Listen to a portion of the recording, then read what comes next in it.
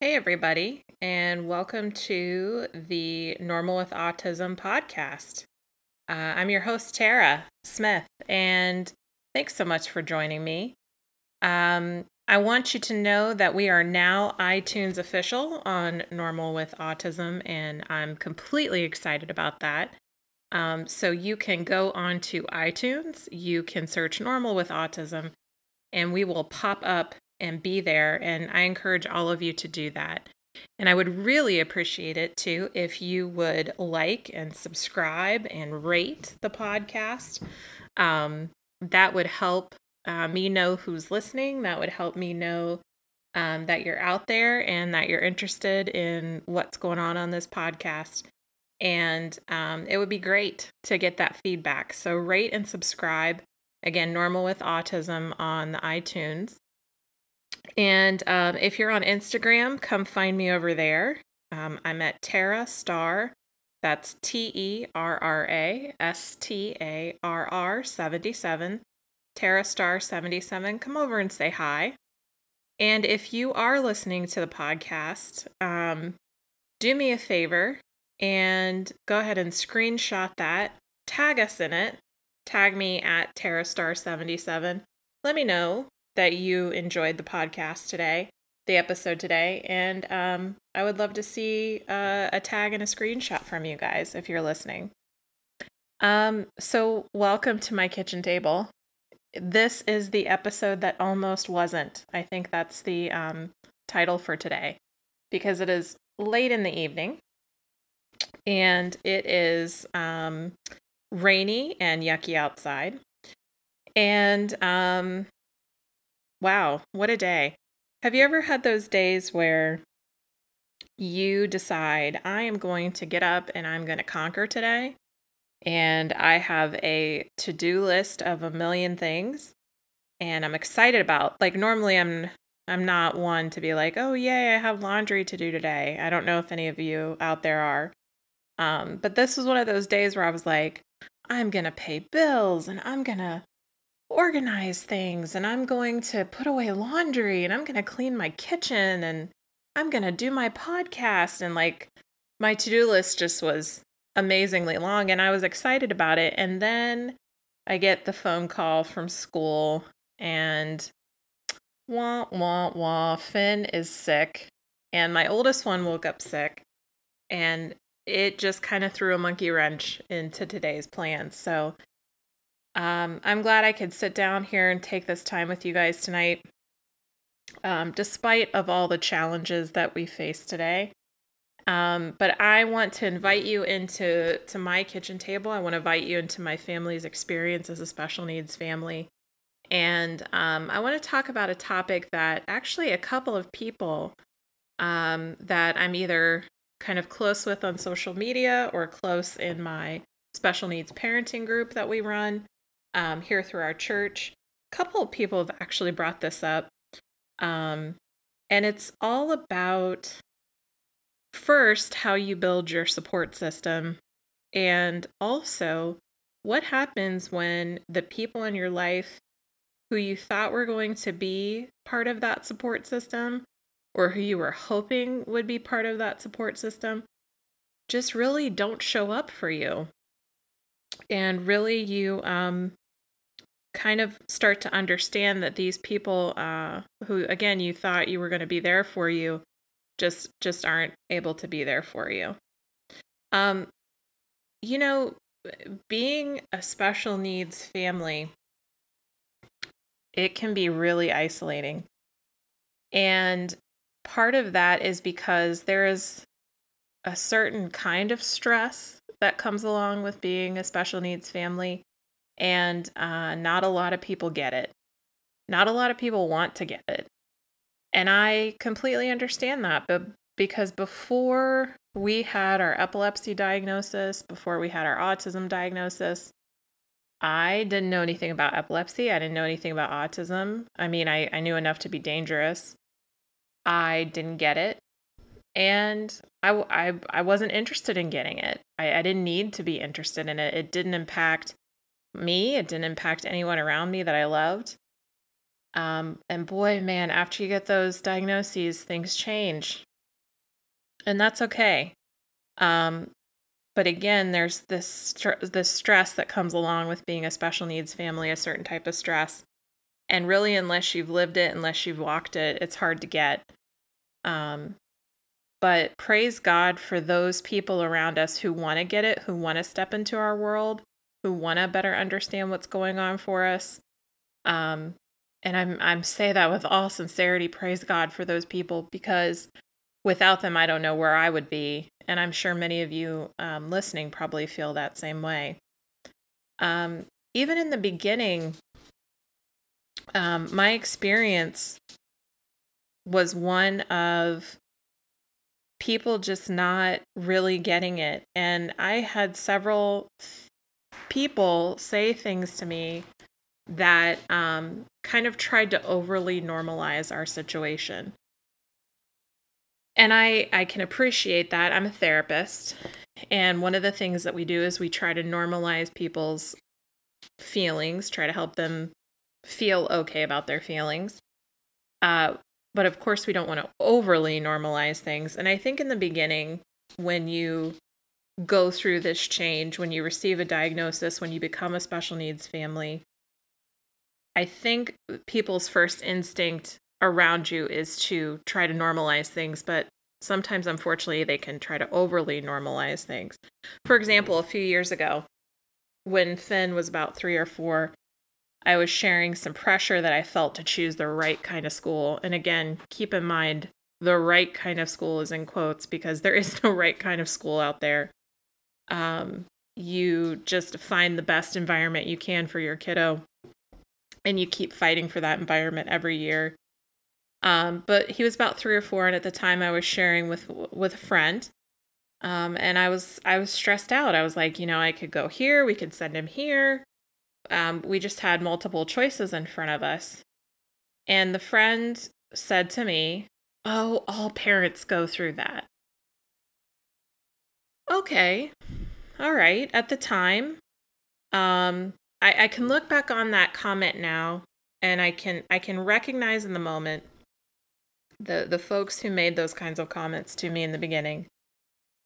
They were uncomfortable. They were uncomfortable with seeing my pain, my stress, my sadness. And I get that. I get that now. Looking back on it, I can see it. And I understand they were uncomfortable because I wasn't feeling uncomfortable in that moment. I was hurt. I was lost. I was confused. Anything but uncomfortable. But I get that at that moment, they were trying to quell their uncomfortableness so that maybe they could be there for me. And I understand that. Looking back on that now, I have that perspective now. In that moment, comments like that hurt. In that moment, I felt dismissed. I felt not heard, not understood, certainly. Again, I'm not holding anything against those folks who said those kinds of things to me in the beginning. We were all just trying to figure it out. But I did. I felt dismissed. I felt not heard, not understood. And hand to God, I got a comment before we got our autism diagnosis. Wow, he doesn't look autistic, or he doesn't look like he has autism.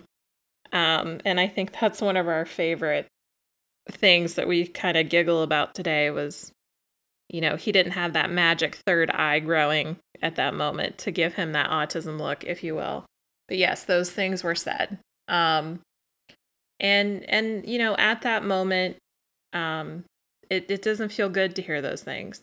At the same time, I have to say, I have had far more support and far more positive experiences from my friends and family over this situation, from old friends and new friends. People have stepped up, and that includes all different kinds of people: parents, non-parents, other special needs parents, typical parents. Man, I have been really fortunate to have some really strong people in my corner throughout these last 6 or 7 years. And I need to call out my parents in particular. And that was part of the motivation for wanting to do this particular episode, is because I see people post online about, not having supportive family, or having to let family go, or having to let friends go. And that breaks my heart more than anything. That breaks my heart for those folks. And so I'm hoping to offer some encouragement today, but I need to call out my parents. They are two of the best people you will ever know. If you don't have a mom and dad, they would be your mom and dad. As a matter of fact, growing up, they were mom and dad to a lot of my friends. A lot of my friends came to my father in particular and would trust him with stuff that they wouldn't talk about with their parents or other adults. I think every teenager needs that. Every young person needs that in a trusted adult. And man, my parents set an example for me on the kind of parent I wanted to be. I hope I'm half the parent they were to me. And when all of this happened with Finn, when he first got sick, when we first got that epilepsy diagnosis, their unconditional love and acceptance of the situation, and especially with his autism diagnosis, and more than that, they knew like that if I was grieving, which I did often in the beginning, I was a mess in the beginning, they would just let me grieve. They didn't try to fix it. They didn't try to dismiss my feelings. They didn't say it could, well, you're lucky, it could be worse. They just held this space for me, and they just allowed me to kind of have my feelings. And what a blessing. What an absolute blessing. And more than anything, I wish that for all of you. If you can find those people, they may not be your family. If you can find those people that can hold space for you to have your feelings, whatever it is you might be feeling, I pray for that for you. And they held that space for me when I was sad, and then when I was ready to get up again, they helped pull me up. And honestly, my best friend right now, she is the exact same way.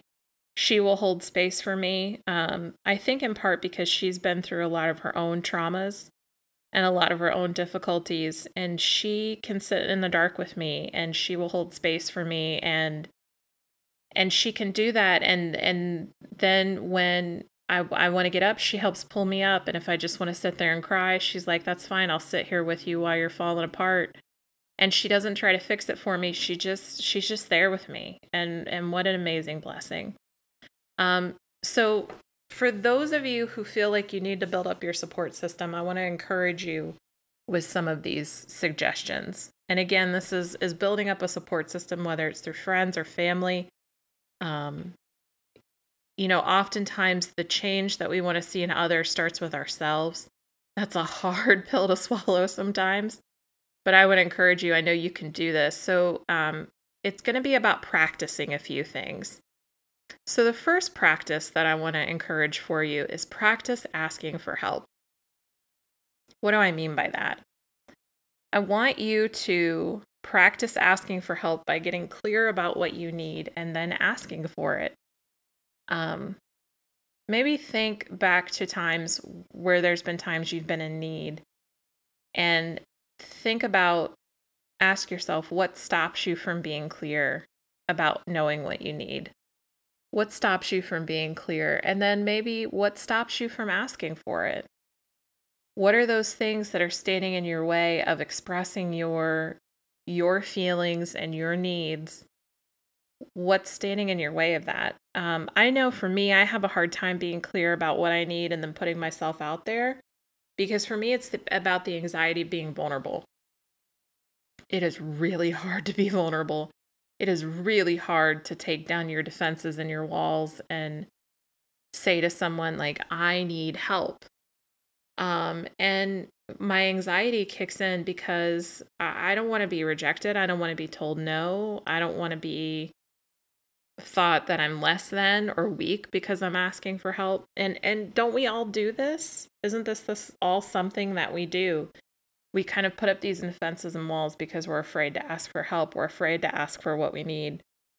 Wouldn't it be magical if there were a need fairy? Someone who could follow us around in life and be like, you just think of your need in your brain, and they're like, oh, You need your iced decaf. Here's your coffee. You need someone to plan a party for you. Here you go. I'm fulfilling your needs without you having to express it. You need someone to attend your IEP meeting for you. There you go. The need fairy will fill in. And sometimes I honestly wonder, I was thinking about sending a friend of mine to my next IEP meeting and maybe sit there with a paper mask face on that looks like me and just see if anybody notices. But, maybe we'll try that. Maybe I'll send Sarah in my place. But getting back to it, get clear about what you need. It usually helps to start with how are you feeling in that moment? What do you notice about how you're feeling when it comes to a need that you're trying to meet? What do you notice? And you can ask yourself, what are you feeling in this moment? Ask yourself, what does that feeling look like? Where do I have this feeling in my body? It helps to start first with getting in touch with what it is you're feeling in that moment. And I truly believe that each and every one of us and each of every one of you listening have the ability to understand your feelings and have the ability to name what it is you are feeling. So knowing it and naming it. And I believe about all of us. I think we all have that inside. It just gets buried by all the minutia and all the craziness that is the day and all the concerns over, oh my gosh, what's it going to look like if I express this feeling and then ask for help? So just start with kind of taking a breath, kind of taking a minute and get in touch with what is it that you're feeling in this moment. And it can just be one feeling. I'm sure there's more. There usually are. They're all kind of tangled up in there together. But just one feeling, go with that and see if that doesn't help you get clear about asking for what you need. I know that when I'm feeling uncomfortable feelings, and those are things like sadness, hurt, isolation, loneliness, I need connection. And I just need someone to listen, not to fix things, not to necessarily offer suggestions. I need just someone to sit with me, hear my feelings, kind of reflect them back to me, meaning that they'll be like, yeah, I heard you say you're feeling like this. And then just sit with me in the uncomfortableness of it all. That's what I need when I'm feeling those uncomfortable feelings. What do you need? Get clear about the feeling. That will help you get clear about what you need, and then ask for it. I dare you. Ask for it. Doesn't mean you're always going to get it, but asking for it is so freeing and so helpful. And it just is this weight off your shoulder. And it can be as simple as saying I feel this way because of this, and I need this. So try it with the little stuff first. Sometimes that's easier. Little stuff. I feel unhappy because the dishes aren't done and I need you to do the dishes. There's little stuff. So try it with the little stuff first and then go for a big ask. So practice asking for help, getting clear about what you need, and then asking for it. Second practice. Practice joy. Practice joy. And that's practice joy in the new relationships that you have, and then practice grieving the old ones. I want to share with you that I have so many new freaking people in my life because of this journey that I'm on as a special needs parent, and it is amazing. Over the last 6-7 years, I have just met some really cool and interesting people, and they are fascinating people, and they are part of my life. And the majority of these people are now currently in my life because of who I am today. In part, I identify as a special needs parent. And it's crazy to think that autism and epilepsy brought these people into my life. It's crazy, and it's true. These deepest, darkest moments brought these really cool, amazing people into my life. If Finn wasn't autistic, if he didn't have the difficulties that he'd had, I'm not sure that I would have all these new wonderful people. And my co-host, Sarah, my co-host is in my life because of autism. Her and I share that with each other. I have an entire church family on my side because of epilepsy. And then to say also that, I have so much joy about all these new, kind of newer people and relationships. And then even my older relationships that I still have with friends, family, I feel like I experience them in such a more authentic and deeper level than I ever did previous to this journey. And wow, how amazing is that? So focus for you guys, focus in on those new people in your life, or those older relationships that are more deeper and more authentic because of your journey as a special needs parent. And what joy there is in that. What amazing joy there is in those people. And then it's okay to grieve the relationships that you had to let go of.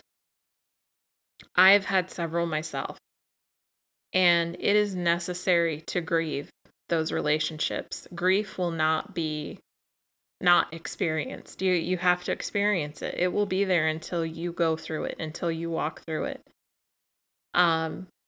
So ask yourself, how can I experience this grief? How can I acknowledge it and then get to a place of acceptance? And what's interesting is I always talk about acceptance in my work with my clients. And I never really understood, like, acceptance, it feels like this big kind of out there idea. And what does that mean to accept something? And I went and looked it up, and I almost got the chills reading the definition. So to accept something means that you are taking up something that is offered. Wow. Acceptance means that you are taking on something or taking up something that is offered. And in this journey, I ask myself, what is God offering me through this journey as a special needs parent? What is God offering me through this journey with this autistic, amazing kiddo? What is God offering me through this journey with all of these beautiful people in my life, all these new beautiful people who came into my life because of the deepest, darkest moments we experienced? So in your place of grieving, getting to a place of acceptance is asking yourself to acknowledge that grief, to fully experiencing it, and asking yourself, what's God offering me through this journey? And how do you experience that grief of those people who maybe don't get it, maybe were cruel to you in this journey, maybe you felt like just let you down? Maybe you need to write a letter to them. Maybe you need to write that letter and hand it to them. Maybe you need to write that letter and burn it. Whatever works for you so that you can fully experience that grief, you can acknowledge it, and then you can release that person to their lives, and you can get back to fully more experiencing your life and focusing on the joy you have in the relationships of the people who are showing up for you. And you'll have more mental and emotional energy once you fully acknowledge that grief, and once you fully move forward from it and accept from it. So that's practicing joy. Practicing non-judgment. So you know what? It hurts. It hurts when we lose those friendships, or it hurts when we realize those family members can't be there for us in the way that we need them to be there for us. Or that when we recognize those friendships or family relationships might be collapsing under the weight of whatever diagnosis you might have as a special needs family, or whatever you might be experiencing as a special needs parents. what you can do is you can work on practicing non-judgment. And that can help to not let the hurt take over. And that can help to not let the resentment take over and not let the defensiveness build up inside of you and the resentment build up inside of you. And kind of how I picture this, when you're younger, right? I don't know about you, but I loved parties. I loved having parties. I wanted to have parties all the time. Like if I could get 40 people to come over to my parents' house growing up, that's what I would do. I just wanted everybody to come over. I was always that person who, like, I just want everybody to be there. Whether or not I was good friends with them or not, I wanted everybody to be there. And so you invite everybody you can think of, or you have a birthday party and you're like, I'm going to invite all these people. I don't know if that's like you, but that's how I was. Or maybe even more recently, you have had a wedding. You've been married, right? And what's the typical experience with folks getting married? Like you invite 150 people and 75 show up, right? And what's that about? Well, part of that is about the fact that not everyone wants to come to your party. And that is a tough lesson to learn. But when you get it, when it clicks, you get it. And being in this journey as a special needs parent, it's kind of like a party, I would say. Most days it's unexpected. It can be intensely joyful. It can be intensely painful. It keeps me alive. It keeps me showing up. And it's something like that I was invited to participate in. I was invited by God to participate in this journey. And what I've come to realize is not everybody wants to join in on my party. Not everybody wants to be there. And that's okay. It hurts. It doesn't feel good. You may really want to have had certain people come along with you on this ride, to come along to this party. And it hurts when you realize that they're not up for it. They're just not up for it. And what you're wanting to expect from them, they can't provide it to you. And this is okay. It's just they're not wanting to come to your party. And this is kind of a newer practice for me. I've had a relationship or two that I thought was going to stand all of this change, was going to stand all of this heaviness in the beginning stages of being a parent to an autistic kid. But they didn't. These relationships couldn't stand it. And you know what? I've had my time to grieve. I've fully acknowledged that grief. I've fully come to a place of acceptance, and I can do it in a non-judgmental way. It doesn't reflect badly on them or me. It's just what it is. And the more I can view the loss of this friendship, or the more I can view the family member that can't be there for me in this journey, in a non-judgmental way, the better I am. And the more energy I have, and the more I am able to focus on the people that have shown up for me. So in this journey for you guys, in trying to practice this non-judgment towards these people who couldn't show up for you, friends, family, ask yourself, what are you holding on to in this relationship? What are you holding on to? Are you holding on to that person or the idea of the person who you thought they could be? Are you holding on to that relationship as it is, or are you holding on to the idea of what it could be if they could show up for you, if they could be there for you, if they did want to come to your party? What are you holding on to? And does this mean that if you let this person go, you fully acknowledge your grief, you approach them in a non-judgmental way, you're practicing that non-judgment? If you choose to draw back energy and focus it somewhere else into the people who are showing up for you, does this mean they can't come back into your life? Absolutely not. They can.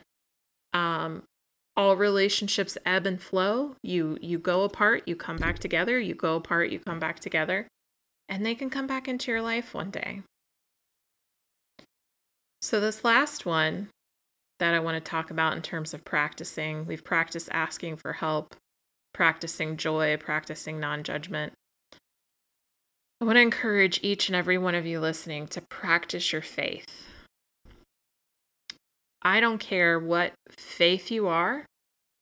I want you to practice it. I want to encourage you to practice it. I want to encourage you to get a rhythm to your faith, whatever that may look like.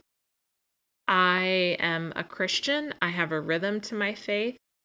It's what centers me. It's what grounds me, especially when I feel the chaos that is this current life that I live. It allows me to be a better wife. It allows me to be a better mom when I am centered and when I am grounded.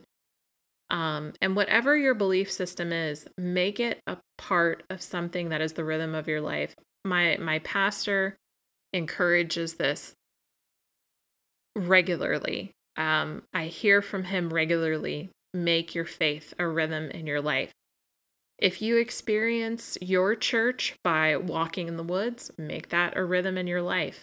If you go to a church, if you go to a temple, make it a rhythm in your life. Find that spiritual practice, whatever it may look like.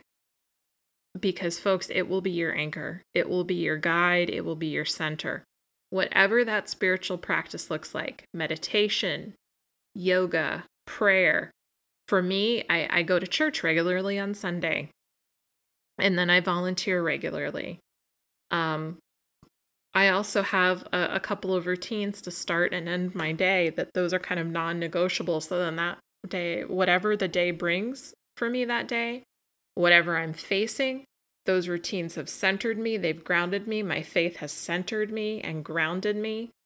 And those are deal breakers for me. I have to practice those on a regular basis. It is part of a rhythm of my life. Because I know in the craziness that is these routines and these rhythms, they help me to take time to further my relationship with God. And when that relationship is strong, when I feel connected, I can feel centered, I can feel grounded. And then whatever chaos comes my way, I'm able to focus on it. I'm able to deal with it. And I can practice joy, and I can practice non-judgment, and I can acknowledge my grief, and I can practice asking for help.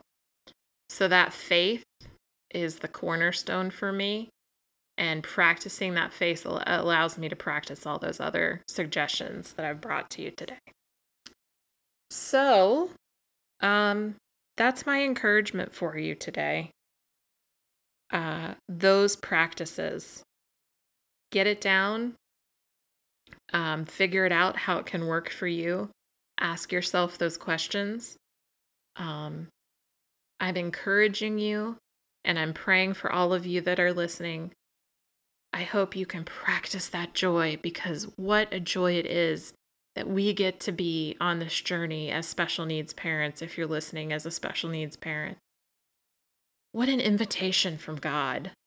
What an amazing thing to be offered something and for us to accept it in this amazing journey with our children, who are these amazing kids who I wholeheartedly believe will be world changers. And as we close out today, that's my prayer for you guys, is that you will practice this joy, practice this faith, practice non-judgment, and practice asking for help. That's my encouragement for all of you. And thank you so much for joining me today. I hope you guys have a great rest of your week.